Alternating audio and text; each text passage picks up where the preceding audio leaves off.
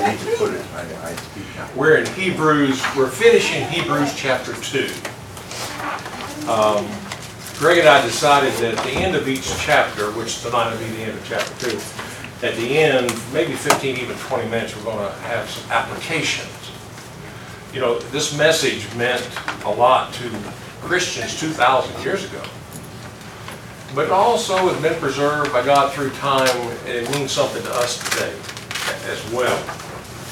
And it's called Hebrews because it was written to Jewish Christians, Hebrews. And they were getting discouraged. There was a lot of pressure from the government, even from their brethren, who said, you know, you may be taking this Christian thing too far, being a Jew, because we want to hang on to the old law. And some were quitting. So we're going to talk at the end on some applications of, and we've touched on already some, but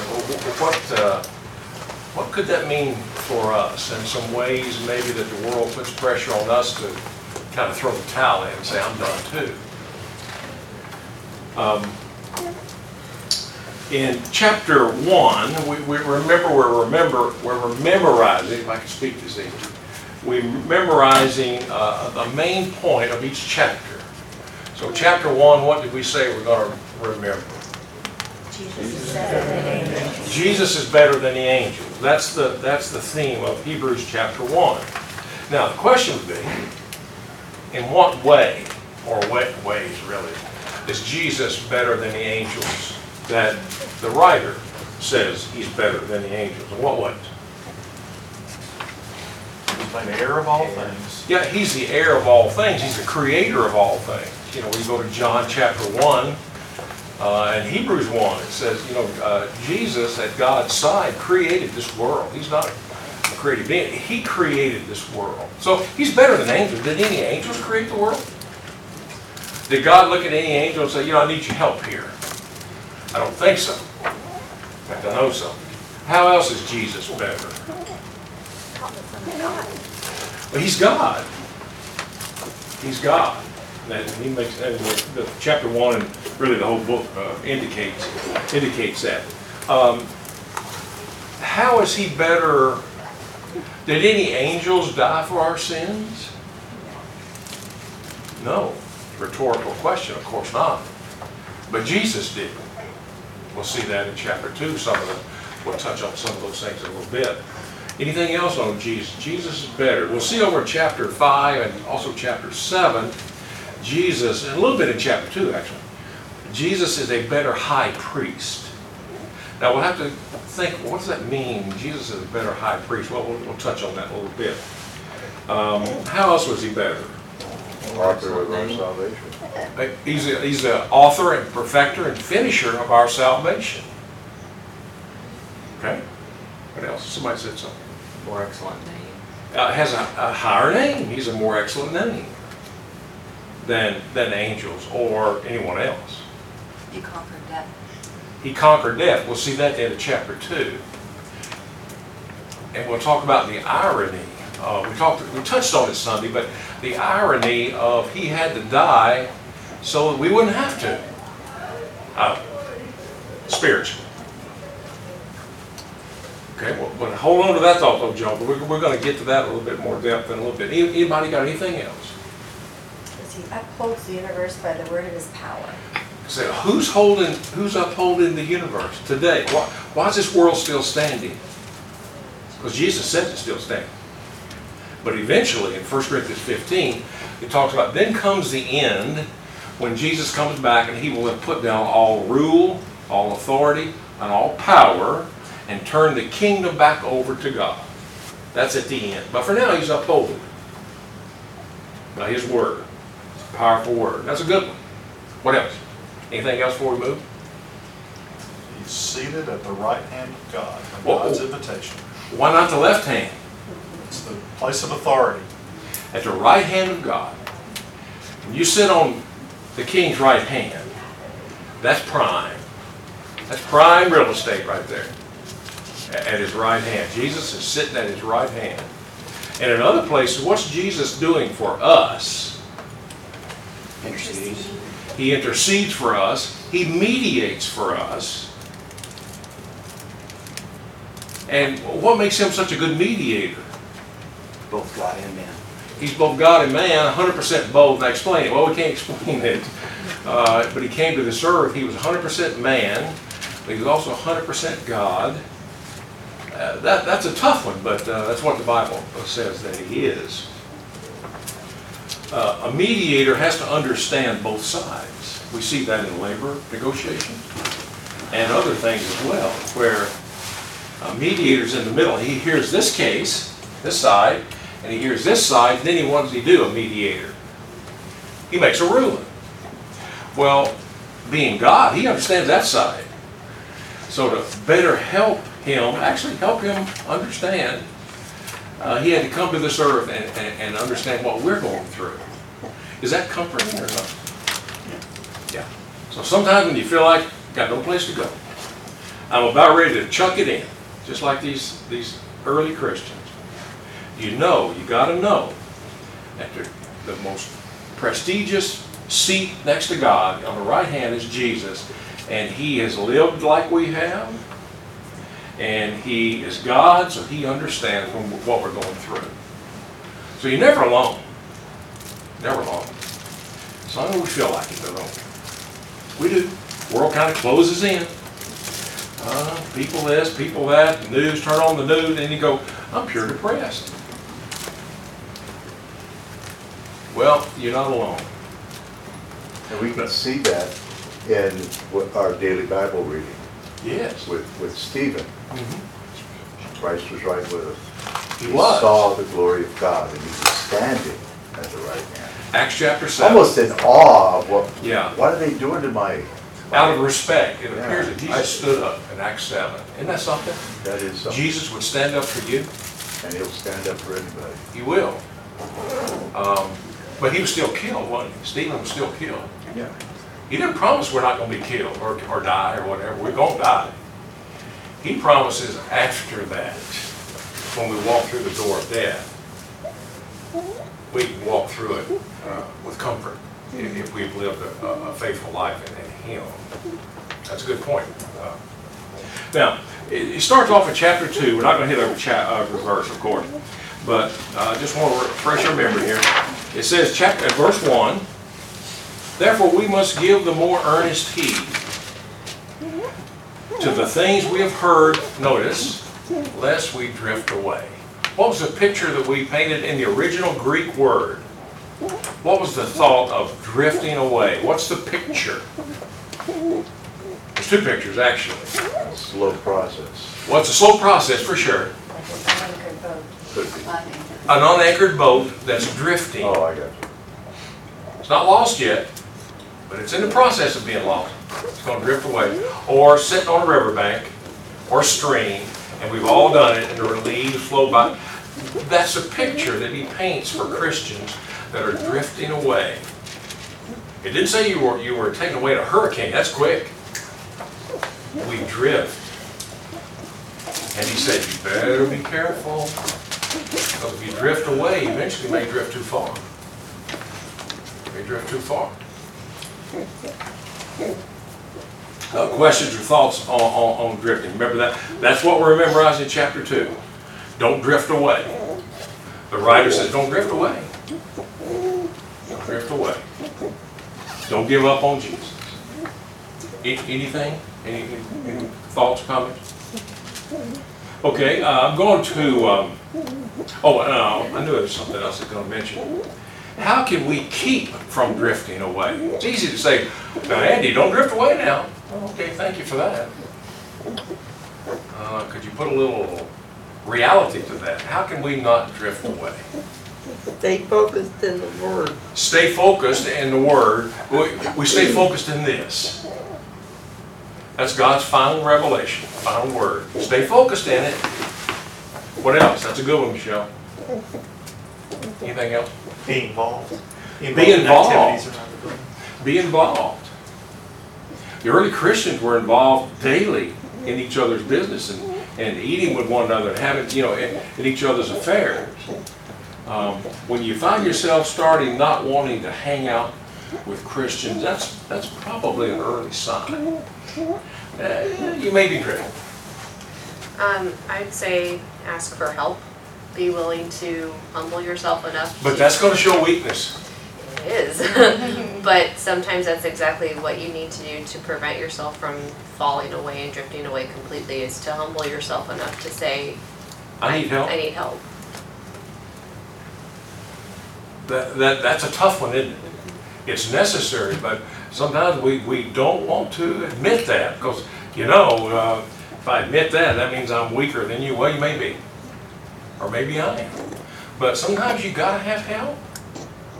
Could I sit down and talk with you? Could we have a prayer together? Could we have a Bible study together?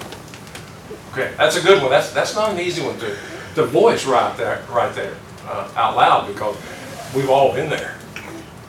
Tony. In addition to focus on God's word, accept what it says. So, Okay. like for example, like one thing that's widely accepted today is fornication. And so, as a Christian, if you accept the fact that things like that and other things. In other words, follow the word, and not just read it, but follow it and obey it. Yeah. Well, accept it. Okay. Versus like, well, maybe because if you accept it, that might keep you from drifting away to a point where you might not believe it anymore. Okay. What else, Greg? I just love chapter 2, verse 9. It says, all these things, it says, but we see Jesus. He was made a little lower than the angels. We see him crowned with glory and honor. How do we keep from drifting? We got to stay anchored to Jesus. How do we stay anchored to Jesus? We got to keep looking at him. And all these ways that we've talked about are ways to stay. Yep. Keep our focus on Jesus, not our focus in any other place. That's a good one. We're going to amplify that one toward the end, but you got to keep our focus, and we're going to talk about the ways to do that. But that's good. What about prayer? If you find yourself drifting, be careful. Examine yourself and look to see how your prayer life is, how your study life is, and I suspect in most cases it's slipping. And therefore, I'll be slipping or you'll be slipping. And the writer says, be careful of that. Don't do that. Don't do that. Look at the verse that Greg mentioned. But we see Jesus, who was made a little lower than the angels. How was he made a little lower than the angels? He became a human being. And he was subject to all the frailties, if you will, that we are susceptible to. Angels haven't had to do that. Why would he do it? Because he loves us, and he wants to understand us. And then you see the rest of that verse, that he, by the grace of God, might taste death for everyone.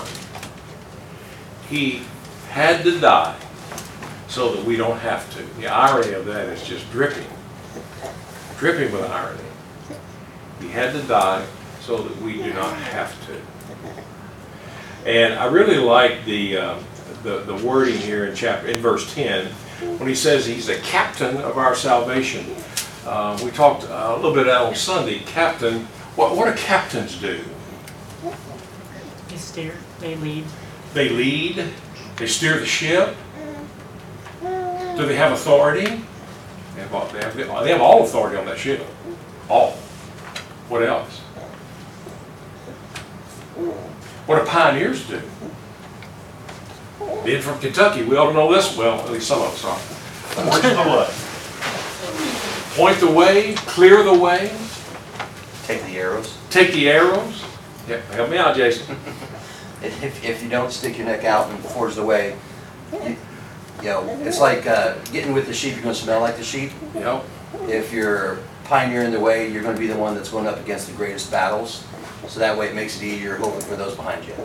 There's no expression that the pioneers get the arrows, but the settlers get the land. That's so true.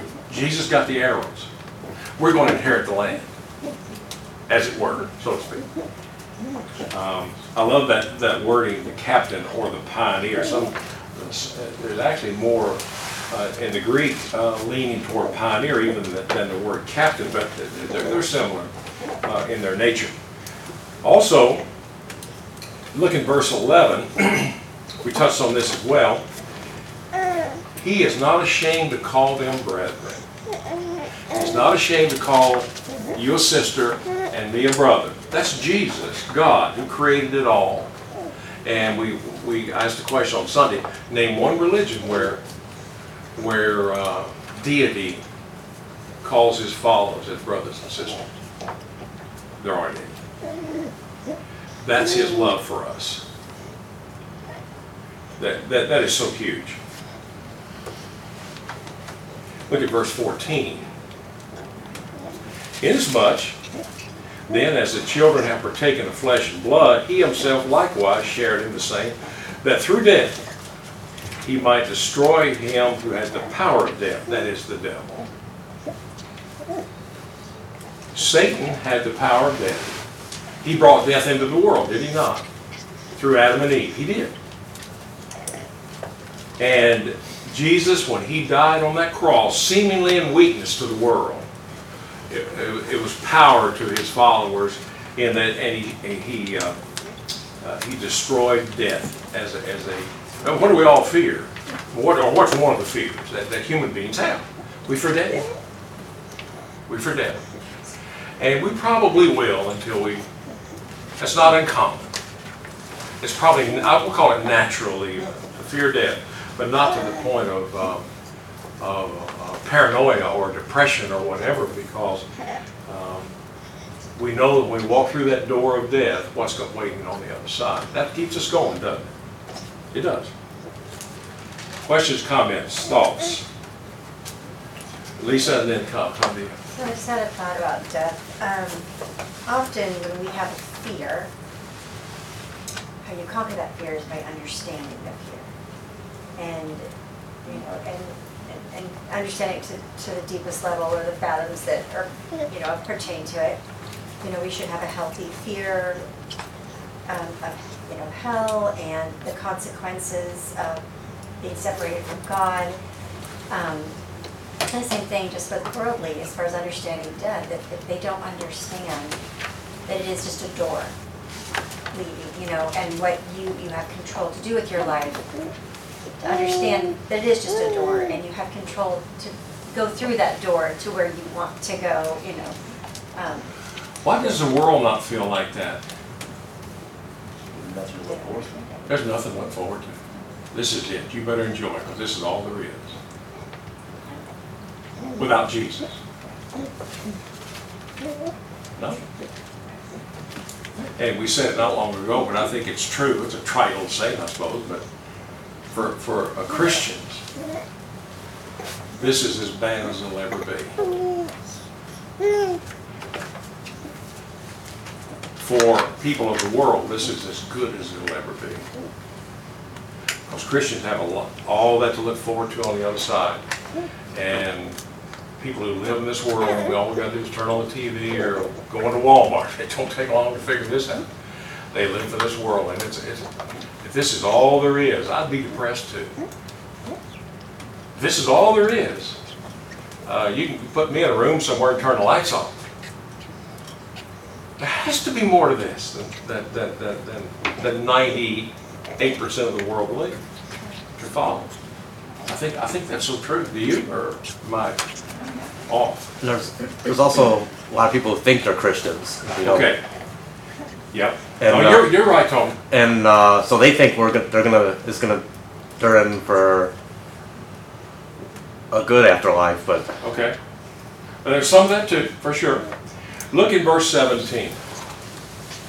Therefore, in all things, he had to be made like his brethren, that he might be now notice this, I want to ask you this question here. That he might be a merciful and faithful high priest in things pertaining to God, to make propitiation. Does some of your versions say atonement? That's what it means, to atone for our sin. To make propitiation or atonement for the sins of the people. And we touched on this a little bit earlier as well. Jesus as God, determined that he, in order to understand us and to be a merciful and faithful high priest, had to die for the sins of the people. Now here's the idea, or the question. What is high priest? How do you bring high priest into this discussion? Now we'll get over chapter 5 and 7, we'll see, but what did a high priest do under the Old Testament law? What was his role? First of all, where did he come from? One tribe, Levi. The Bible's clear about that. He came from the tribe of Levi. Now who was the, I guess, what was the priesthood? Who was the main guy on Levi, so to speak? Aaron. That wasn't a good question. You need to be guessing what I'm saying. Aaron. So the Aaronic priesthood. Now, with that priesthood, were there everyday priests? Yes. Was there a high priest? Absolutely. Now we're beginning to get warm here. What was the high priest's role under the old law, the Old Testament law? Go back to Leviticus. What was his role? He was a go-between. He was a go-between. Hebrews 5:1 says, "For every high priest chosen from among men is appointed to act on behalf of men in relation to God, to offer gifts and sacrifices for sins." God said under the old law, it was incomplete. Christ is going to complete all of that. But once a year, the high priest, remember we had the tabernacle and even the temple. We had the court of the Gentiles out here. You had the court of the women under those old rules and laws. Then you had the holy place, remember? And it was between the holy place and the most holy place, there was a curtain. And who went behind the curtain? The high priest only. And Levitical law says, and you make sure you're clean when you come before me, God said. So they had washing, and there was ceremonial washing. He put on his robe, and he killed lambs and bulls and all of that for his own sins. For his own sins. So when he went before God to offer blood for the sins of the people that he was responsible for, so to speak, he had to do that. Now, high priest. This says that Jesus is a faithful, we would say, a better high priest. How is that? He approaches God the Father. Okay. He's sinless. He was sinless. The high priest always offered sin offerings for himself first. Then he went in before God. What did Jesus offer? He offered himself. And because he did not sin. So we have, and you're over here, remember we've got the page where you've got Jesus is better. How is he better? He's a better high priest. You ought to have that in there. He's a better high priest. He's sinless. Now, the high priest in the Old Law, the Old Testament, had to come once a year before God and continually offer sin offerings. What about Jesus? He went one time to the cross, offered his blood one time for all time. So he does not have to go in every year. And he certainly never had to offer sacrifice for his sin because he never sinned. That's an important distinction. What's that verse at Which one? that says that? Says what? That he Further on in offered Hebrews. himself once for all time. Yeah, Hebrews 5, Hebrews 7, the chapters. And then also you can go even to Jude 3, where it says, Jude says, the faith that was one time delivered for all time. And there are a few others. I can get that for you, Joan, but other than 5 and 7 and Jude 3 off the top of my head, it's not exactly coming to me. But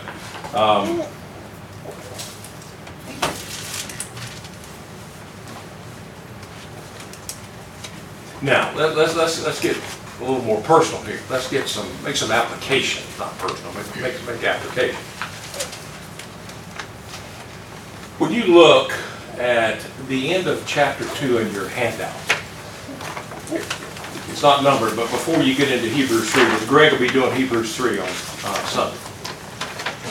Under Roman numeral IV 4. In what ways does Hebrews chapter 1, verse 4, through chapter 2, verse 18, challenge you to grow? And we've talked about all of this. And basically, some of this I'm just reviewing from Sunday. Now we have what we call sometimes a so what moment. So what? You said all of that, so what? So what does it mean to us? What does it mean to you? Okay, so how does it challenge us to grow, what we've talked about so far? Miss Michelle. We try to live a sinless life as Christ did and repent of any sins we do commit permanently. That's our goal, but we don't do it. We are sinful creatures. Right. 1 John chapter 1. We do sin, but our goal is to sin less. We'll try to be sinless, but certainly to sin less, because we all, anybody in here ever say or do dumb things besides me? Yeah, probably.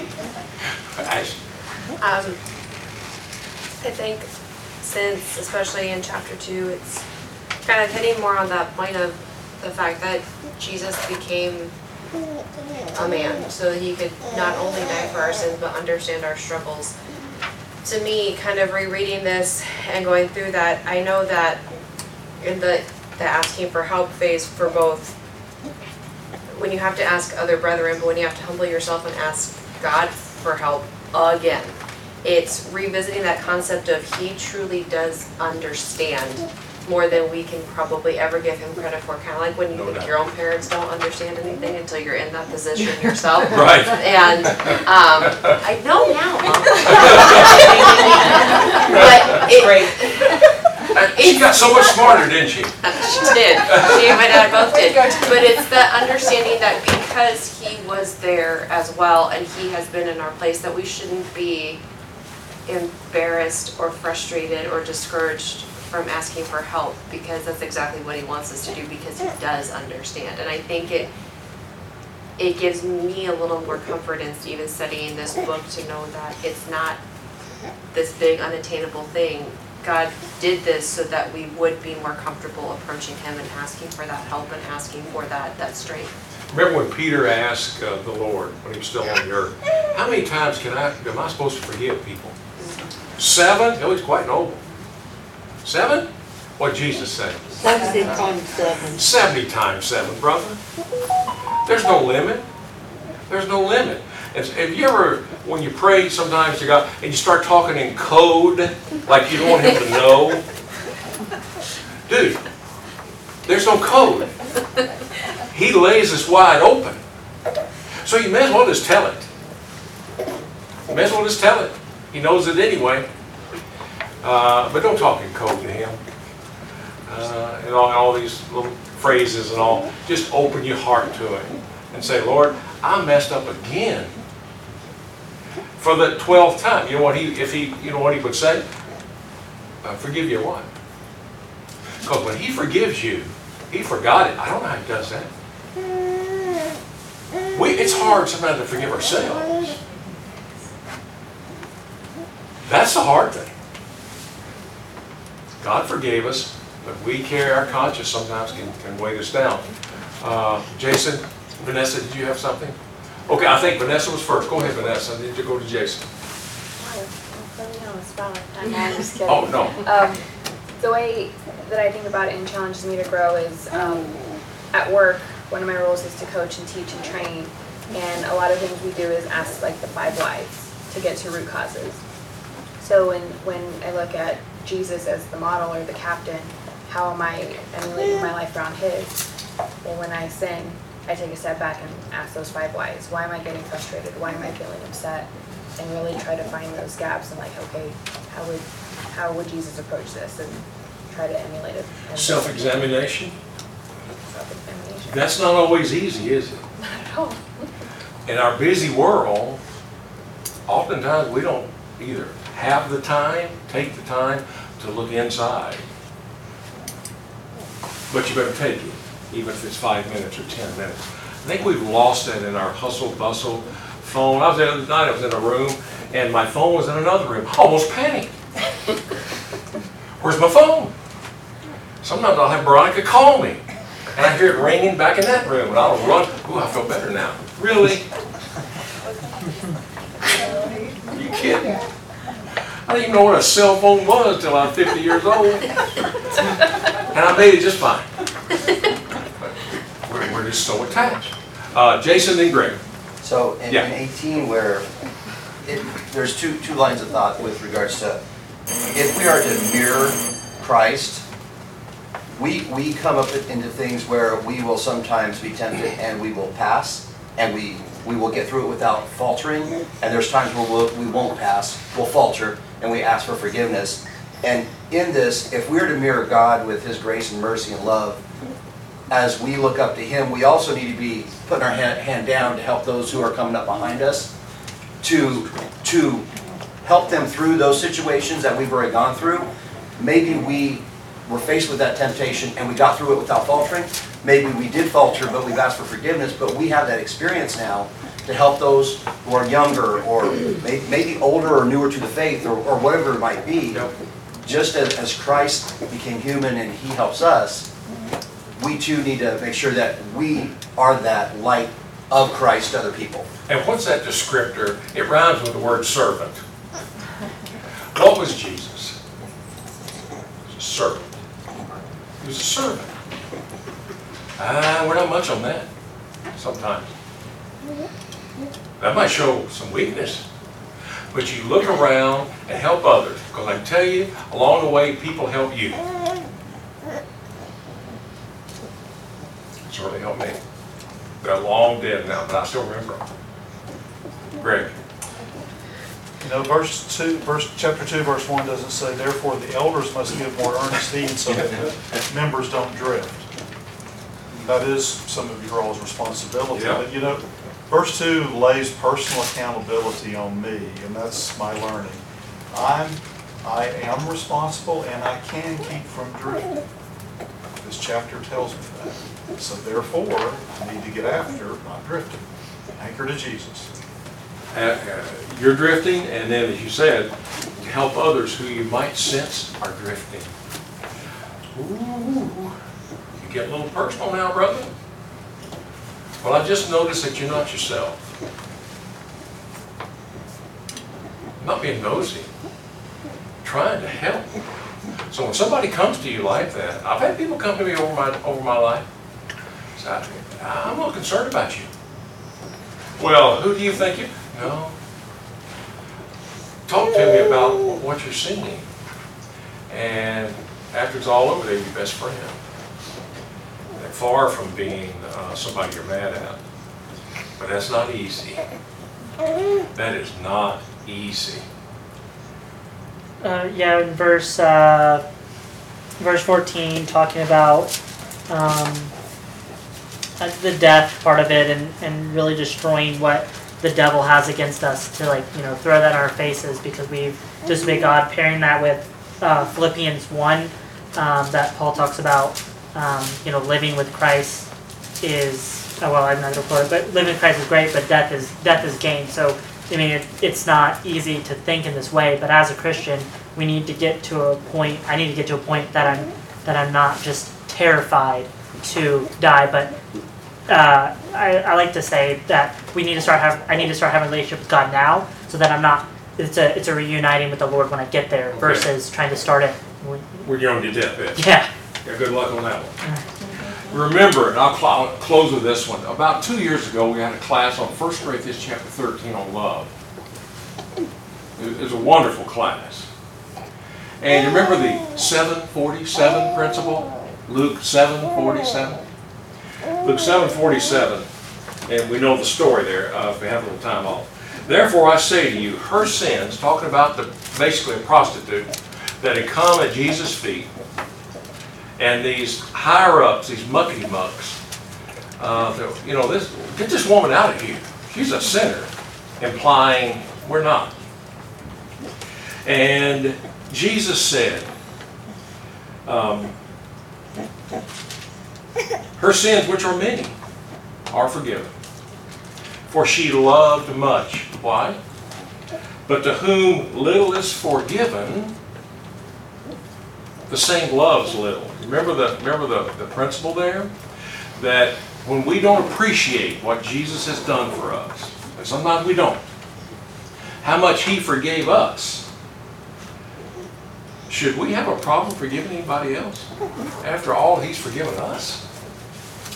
And the Lord said, people who don't feel like they need me, in effect, and people who don't feel like they've committed much sins, they love little. But the people who, like this woman who humbled herself, Jesus said her sins are forgiven. And there are many. But she loves a lot. That's kind of the bottom line there. And the 747 principle, don't forget it, from 1 Corinthians chapter 13. Okay, we almost got through everything, but I thank all of you for your comments. And Greg will do Hebrews chapter 3 starting on Sunday. Thank you so much. Remember your chapter headline. We got